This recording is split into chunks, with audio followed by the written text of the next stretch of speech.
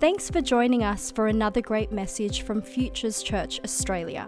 We hope it inspires you, encourages you, blesses you, and brings you joy. For more information about our church, go online to futures.church. And now for our message. You doing well, church? You doing good? I tell you, there's a lot of things that God is up to in the lives of our church, and I pray you're experiencing that in your life as well. I really believe that this is a year where we're just going to continue to see the miraculous power of God exponentially outworked in our church and in your life, and I pray you're expectant in that way. We've been in a series which over the last couple of weeks called The Promised Life. We've been looking at what it means to get a promise from God, and I said last week, you know, really there's nothing like getting a promise from God. It is so encouraging. It just builds your faith. You know, as Dan and Nat were sharing just then, you know, it carried them through the toughest season of their life. That is what a promise of God does. It is incredible. And our prayer and our heart is that every one of us would have a promise from God. And you can have a promise from God. You know, last week, just to recap quickly, we talked about the difference between a logos and rhema. And we talked about how they're two Greek words that are translated into our New Testament Bibles to the word word. And logos refers to the written word of God, or the full canon of Scripture, where the rhema, that refers to a word that God gives an individual that speaks into the specific situation or life. And the rhema word from God is really a promise from God. And then we talked about how to get a promise from God, how to get a rhema word. We said you can seek after one. If you seek after one with an open heart, you can find one. And we also said that you can catch a rhema word from God. And that comes by keeping your heart soft and open to receive, so that when God speaks, you don't miss it. And today I want to dive a little bit further into this, because there's a few things that I think are important for us to understand that we haven't covered already regarding a promise from God. I thought last week, seeing as we talked about getting a promise from God, I thought it would be wise to spend a few minutes talking about how do you know if what you've heard is actually a promise from God. Because who knows, sometimes you'll receive that rhema word or that rhema word, and you just know that God's spoken to you. It just resonates with your spirit. You just know that it's God, and there's such a certainty and clarity about it. But there's other times, and I've experienced this many times, and I'm sure you have as well, where you receive a word, but there's a little bit of like, did I hear that correctly? Was that really from God, or was that just something that I made up? Was it really a word from God? And there's a genuine desire to want to know that, because you don't want to miss it. You want to make sure that you receive it. And so sometimes it's like, well, how do I know if it's a word from God? Well, there are some ways that you can test it. You can test whether what you heard is a rhema word or a rhema word. So I want to give you 6 ways that you can test if what you've heard from God is a rhema word. The first way is you can test it by Scripture. You can compare it to Scripture. It's important to know God will never give you a rhema word that is in contradiction to what it says in His Word, in His Bible. He'll never ask you to do something that's opposed to His character.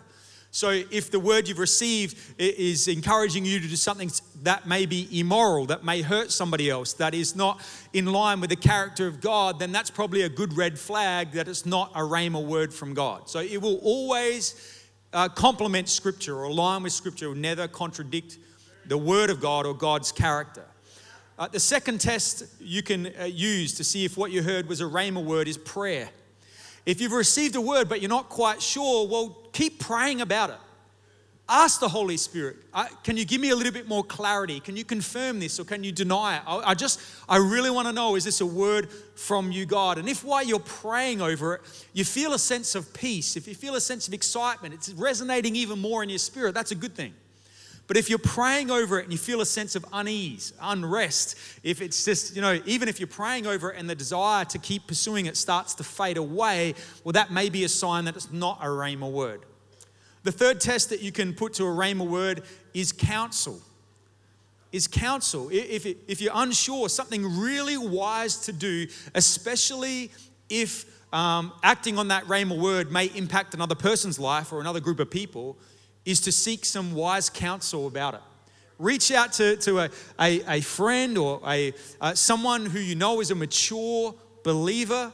It might be a pastor, it might be a connect group leader, maybe your spouse, maybe a close friend, but someone you trust that is mature in their faith and that can maybe even say no to you, right?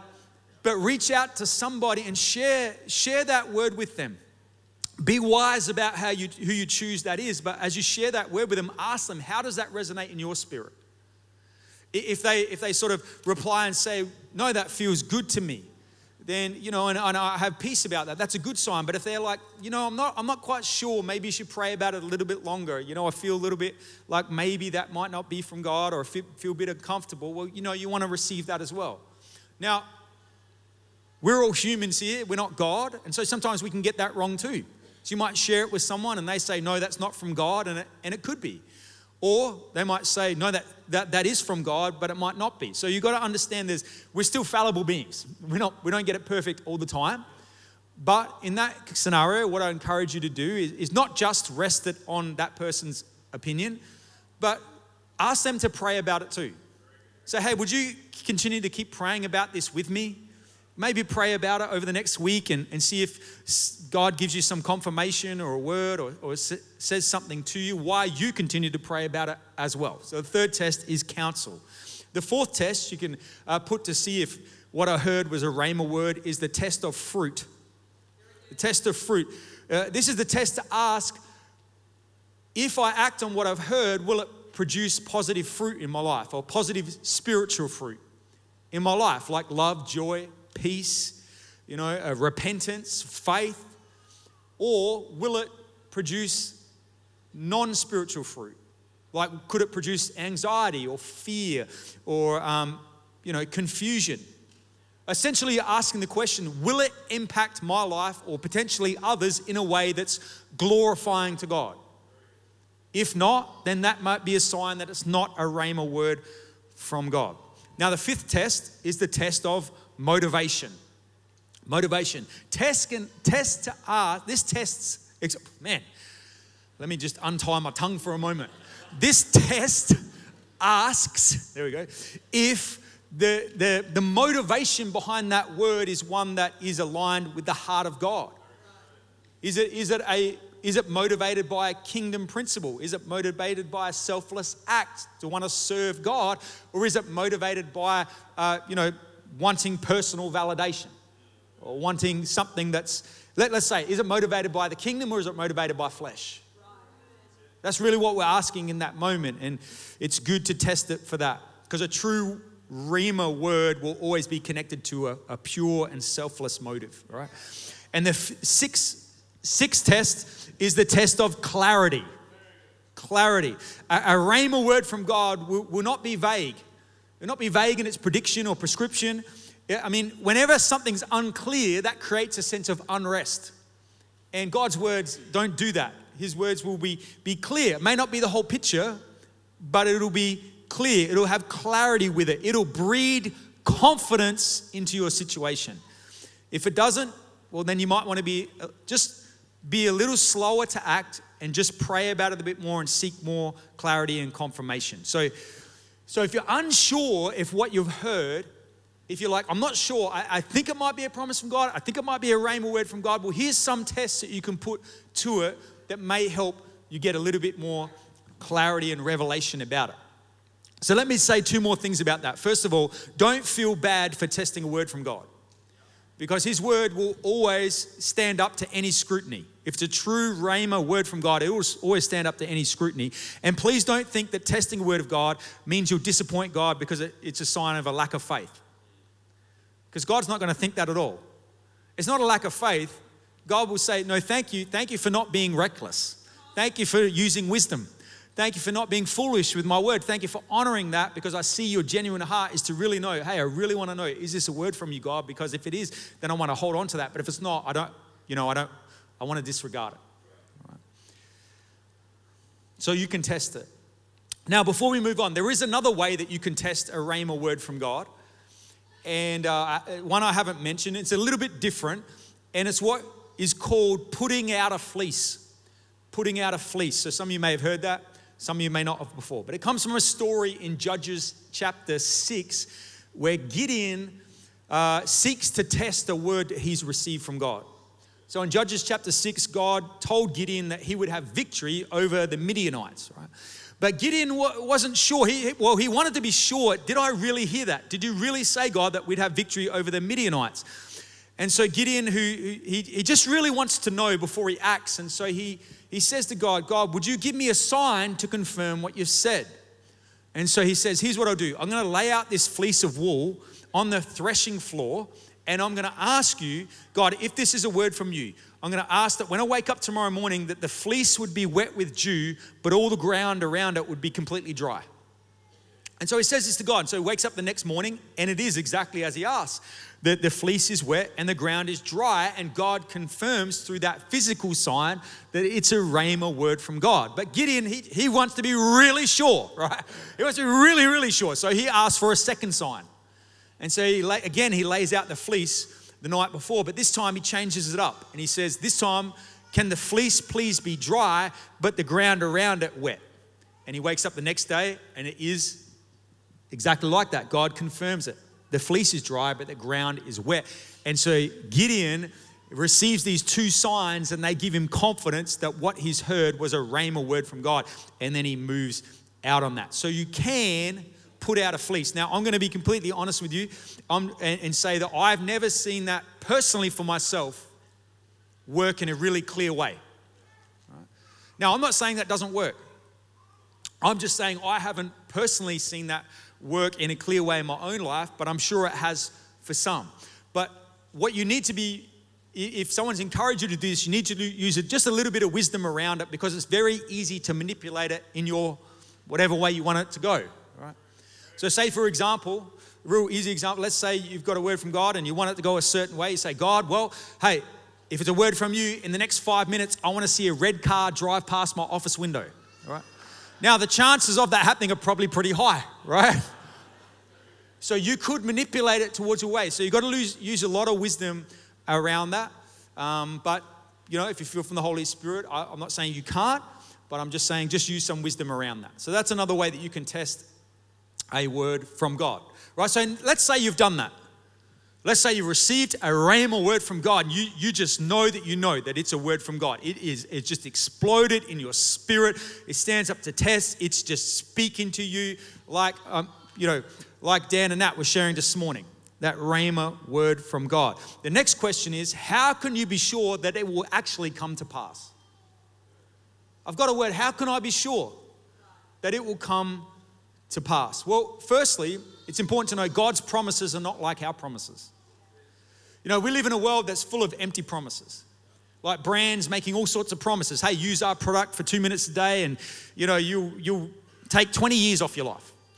You know, vote this politician in and, you know, vote me in and I'll deal with their housing crisis and interest rates. Awesome, thanks for that. Right? So, or like, you know, for us it was like, we'd buy a piece of furniture from a furniture company and say, hey, if you buy it today, we'll get it to you in a fortnight. And then 6 months later, it rocks up, right? Like, I don't know what that is with furniture companies, but I'm telling you, I've never found one that tells me the truth yet. But anyway, there's a lot of things that promise a lot, that deliver little, but thankfully, God's promises are not like that, all right?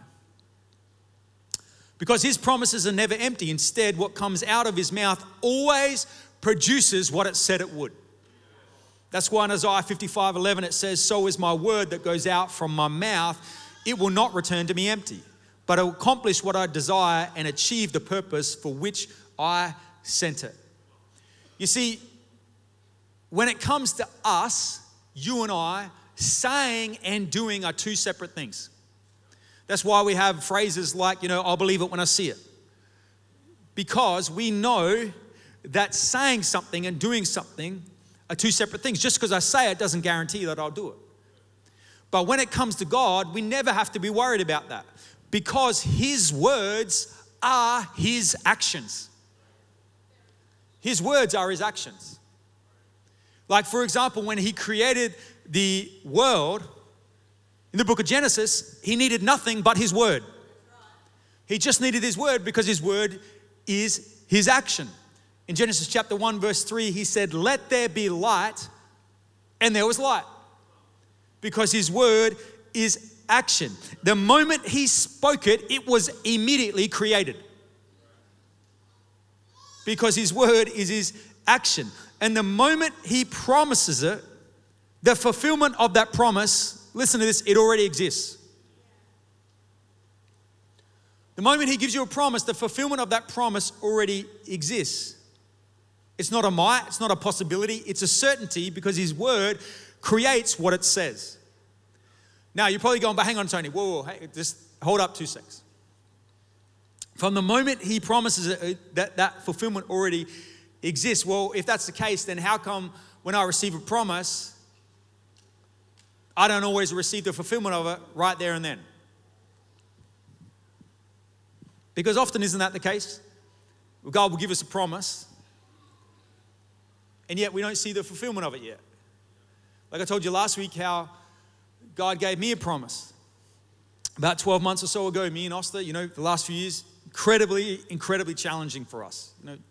Oster's health, that struggle that we were going through, trying to complete our home that was years overdue, transitioning to a new campus and getting hit by, the COVID and just dealing with the challenges of life. Man, it stretched us. It stretched us in a long way. And I was at a place where I was like, I'm struggling here. I'm weary. I don't know if I can go on. God, this is overwhelming. And then we were in a meeting in our city campus. Pastor Jane was preaching. At the end of that, we had worship and a rhema word came into my heart. God said, when you get into that new home, it'll be closing of one chapter and the beginning of a new one. And I can tell you, church, when I received that word, it was like boom in my spirit. Oh, I'm just so thankful. It just encouraged me so much. It just put faith in my heart to know this will not be the end. But I want to tell you this. When I received that word, it hit me in the spirit, but nothing in the natural had changed. Everything was completely the same. For the next 12 or so months, we were still dealing with the same challenges, the same issues. There were times when things even got harder after receiving that promise.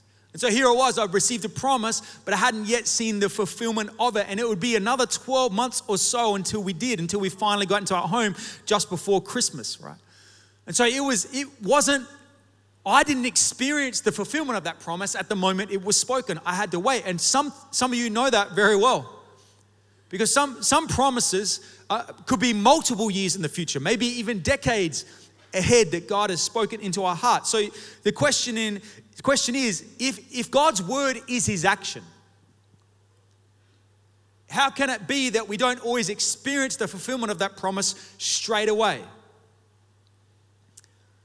Well, the answer is because it is true that God's word is his action, but it's equally true that everything he speaks has an appointed time. Ecclesiastes 3 verse 1 says there's an appointed time for everything. And there is a time for every matter under heaven. So what happens is that when God speaks a promise, when he speaks this promise into our heart, a rhema word, the fulfillment of that promise already exists. The fulfillment of that promise already exists. But because God sits out of time, he's able to place it in our future in the appointed time. So the promise exists, but it's placed at the appointed time. And more often than not, that appointed time may be some distance in the future. Hence why the fulfillment of it already exists, but we can't yet see it or experience it. And that's when you need a little thing called faith. Because what is faith? Well, Hebrews 11 verse 1 tells us, it is the confident assurance that something we want is going to happen. It is the certainty that what we hope for is waiting for us, even though we cannot see it up ahead. So in chapter 4 of the book of Hebrews, the writer's discussing the promise of salvation, what he calls entering God's rest. And he tells us that this promise of salvation, this promise of entering God's rest, it's available for every single person. But he says some people unfortunately are going to fall short of it. They're not going to receive that promise. And then he tells us why. He says this in Hebrews 4 verse 1. He says, therefore, since the promise of entering his rest still stands, let us be careful that none of you be found to have fallen short of it. For we also have had the good news proclaimed to us just as they did, but the message they heard was of no value to them because they did not share the faith of those who obeyed. And what the writer of Hebrews is saying, he's saying that they had a promise. This promise was available to every single person, but they fell short of it. Why? Because they did not mix it with faith. And church, if we want to see the promises of God fulfilled in our life, then we can't just sit back and just say, well, I hope it happens. No, we've got to activate our faith in the promise and in God who gave us that promise. We've got to apply our faith to it.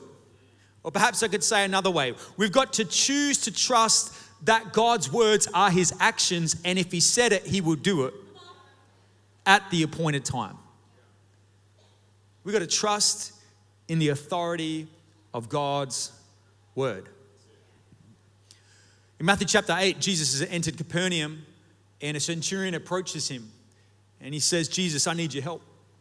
My servant, he's very sick. He's back at home. He's paralyzed. He's suffering. I need your help. And Jesus says, hey, do you want me to come to your home and pray for him? And the centurion replies to Jesus in a way which no one has ever replied to Jesus before. He says to him, Lord, I don't deserve you to have to come under my roof. It's in Matthew chapter 8, verse 8. Lord, I don't deserve to have to come under my roof, but just say the word and my servant will be healed. Just say the word. For I myself am a man under authority with soldiers under me. I tell this one, go, and he goes, and that one, come, and he comes. I say to my servant, do this, and he does it. And essentially what the centurion is saying, it's okay, Jesus, you don't have to come to my home. Just say it because I believe in the creative authority of your word. And the Bible tells us that when Jesus heard this, he couldn't believe it. He was like, wow. He actually turned around to everybody else there and he said to them in Matthew 8:10, truly I tell you, I have not found anyone in Israel with such great faith. And then it says in Matthew 8:13, it says, then Jesus said to the centurion, go, let it be done just as you believed it would. And his servant was healed at that moment. Church, somehow, this centurion had come to the revelation that God's word can't help but to produce what it said it would. You just need to speak it because your word is your action. It's all creative in itself. If you said it, it's already there waiting for us to experience it. That's why he said to him, I just need a rhema word from you, God. That's enough. Because I know as soon as you say it, it's already fulfilled. You see, this is the type of faith I believe that Jesus is looking for you and I to operate in. This type of faith that says, God, if you said it, you're going to do it. The fulfillment of it is already waiting for us at the appointed time. And if we just remain close to Jesus, we will eventually meet up with it. Perhaps the keys could come. Habakkuk 2 verse 3, great verse. Pastor Josh referred to this in week 1. It says, but these things I plan won't happen right away. Slowly, steadily, surely. The time approaches when the vision will be fulfilled. If it seems slow, do not despair, for these things will surely come to pass. Just be patient. They will not be overdue a single day. Perhaps you've received a promise. You've received a promise like I did that you haven't yet seen fulfilled. Perhaps it's been years since you received that promise and you've started to think, I actually don't know if this promise is ever going to come to pass. Like I knew God spoke to me. I knew it in my heart. I tested it. I shared it. I went through that process. I knew it's a word from God, yet I haven't seen it fulfilled. And now I'm starting to wonder, will it ever happen? Well, I felt the Holy Spirit sent me today to encourage you to breathe life into that promise again, that if He said it, it's already been fulfilled. It's just waiting for the appointed time. You see, perhaps one of the most famous promises in the Bible is the promise that God gave Abraham in Genesis 12, verse 7. When He said to him, to your offspring, I will give this land. Essentially, He was saying to Abraham, you're going to have a child. Now, this is an incredible promise for a few reasons. First of all, when Abraham received this promise, he was 75. His wife Sarah was 65, and their entire marriage, they had been unable to conceive. They could not have a child. And he gets this promise that to your offspring, I'm going to give this land. He says to him, you're going to have a child. And I can imagine Abraham receiving this promise and going, this is awesome. This is amazing. And going home and skipping dinner that night and just activating that promise, right? I can imagine just receive, not that detail, but I can imagine, right? But if you're familiar with the story, if you're familiar with that story, you would already know that from the time he received that promise to when it was fulfilled, when Sarah actually fell pregnant, was a span of 25 years. 25 years. That's a lot of months of checking that pregnancy test and that promise not being fulfilled. 25 years. And yet, look at what it says about Abraham and this promise in Romans 4:18. It says, even when there was no reason for hope, Abraham kept hoping, believing that he would become the father of many nations. For God had said to him, that's how many descendants you will have.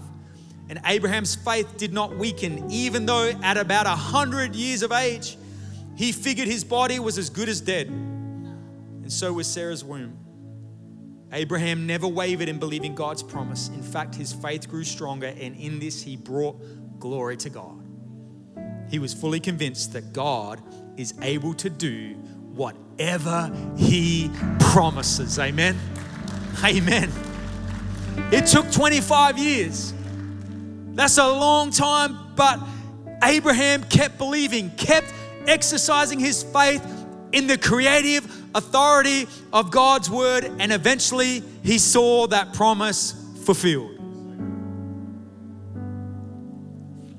And do you know why you can have faith like Abraham? Do you know why that you can believe that your promise will be fulfilled too? It's because God said his word would never return void. Sure. Well, it's actually because, on top of that, he never compromised on his word, even when it caused him incredible pain. God has never compromised on his word once, even when not compromising it caused him incredible pain and suffering. Remember back in the Garden of Eden, God put Adam and Eve in the garden. He gave them a command. He said to them in Genesis 2 verse 16, he said, you're free to eat from any tree in the garden, but you must not eat from the tree of the knowledge of good and evil, for when you eat of it, you will certainly die. Now, when Adam and Eve ate of that fruit, and they broke that command and they sinned, who knows that God could have, if he wanted to, he could have overlooked that moment. God gave them that command, don't eat of it, you're going to die. And then they did what he told them not to do. He could have, like sometimes as parents we might do, hey, if you don't do this, this is going to happen. And we're like, it's all right. He could have overlooked it. He could have said, you know what? It's okay. I know you feel bad. We all make mistakes. It's the first time. It's all right. Let's just overlook it this time. Let's reset. But next time, it might be different. But God didn't do that. And he didn't do it even though he knew that following through on his word meant that he was going to have to be separated from humanity, which he loved with all his heart, and also knowing that if he followed through on his word, it meant that his one and only son, Jesus Christ, was going to have to die to give an opportunity to restore it.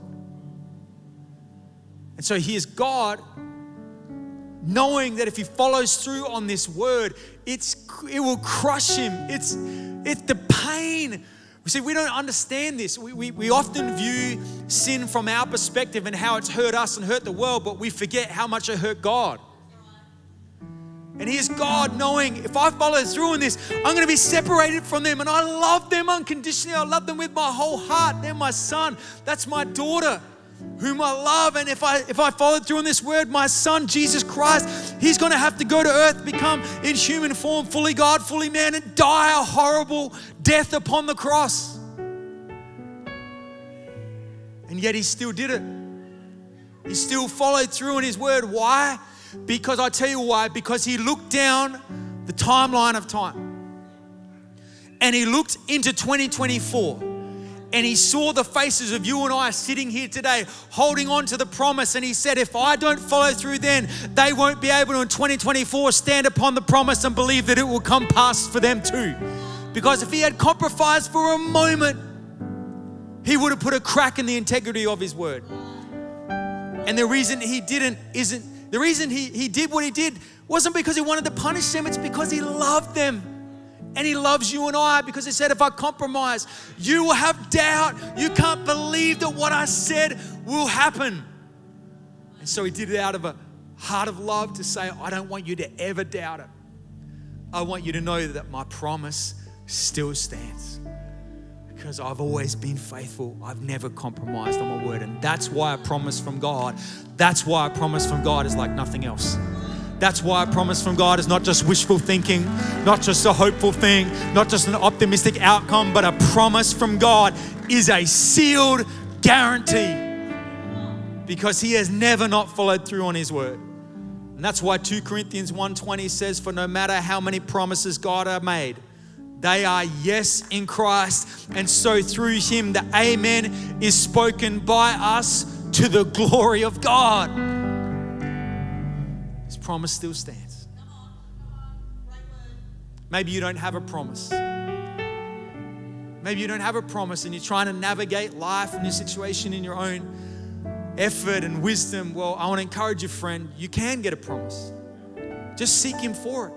Just ask him for it. If you seek it with an open and genuine heart, say, God, I need a promise from you. I want something to stand upon. I pray, would you give me a rhema word? I believe he will.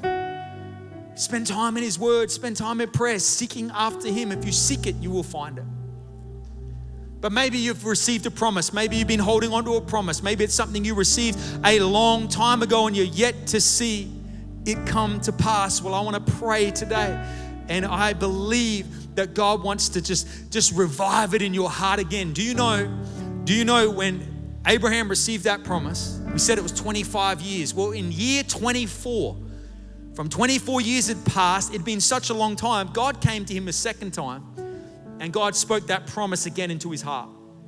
And he said, remember that promise I gave you 24 years ago?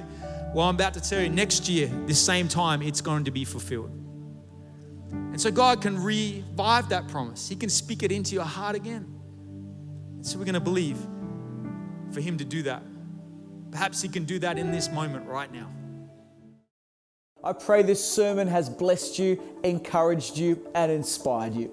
You know, we may never have met. I may not know you, but God knows you. And I want to tell you today, God loves you. That even before you knew about him, he loved you. And he has a plan and a purpose for your life. You know, so many of us do life on our own, trying to lead our life in a way that finds answers and finds the peace and finds the joy we're looking for, but we come up short. But God knew that you needed rescuing, that you needed saving, that you needed his love. So he sent his son Jesus to come and pay the price for our mistakes. He lived a perfect life, but knowing we couldn't, he said, I will take their place. So he died and rose again so that his death could pay the penalty for my mistakes and my past, and his life could make a way so that I could have life. I believe that when you believe in what Jesus did and when you invite him to be Lord of your life, you can experience forgiveness, peace, hope, joy, purpose, and life like you've never known before. It's not about what we've done or who we're not. It's about that we have a God who's good, who can turn things for good and loves you.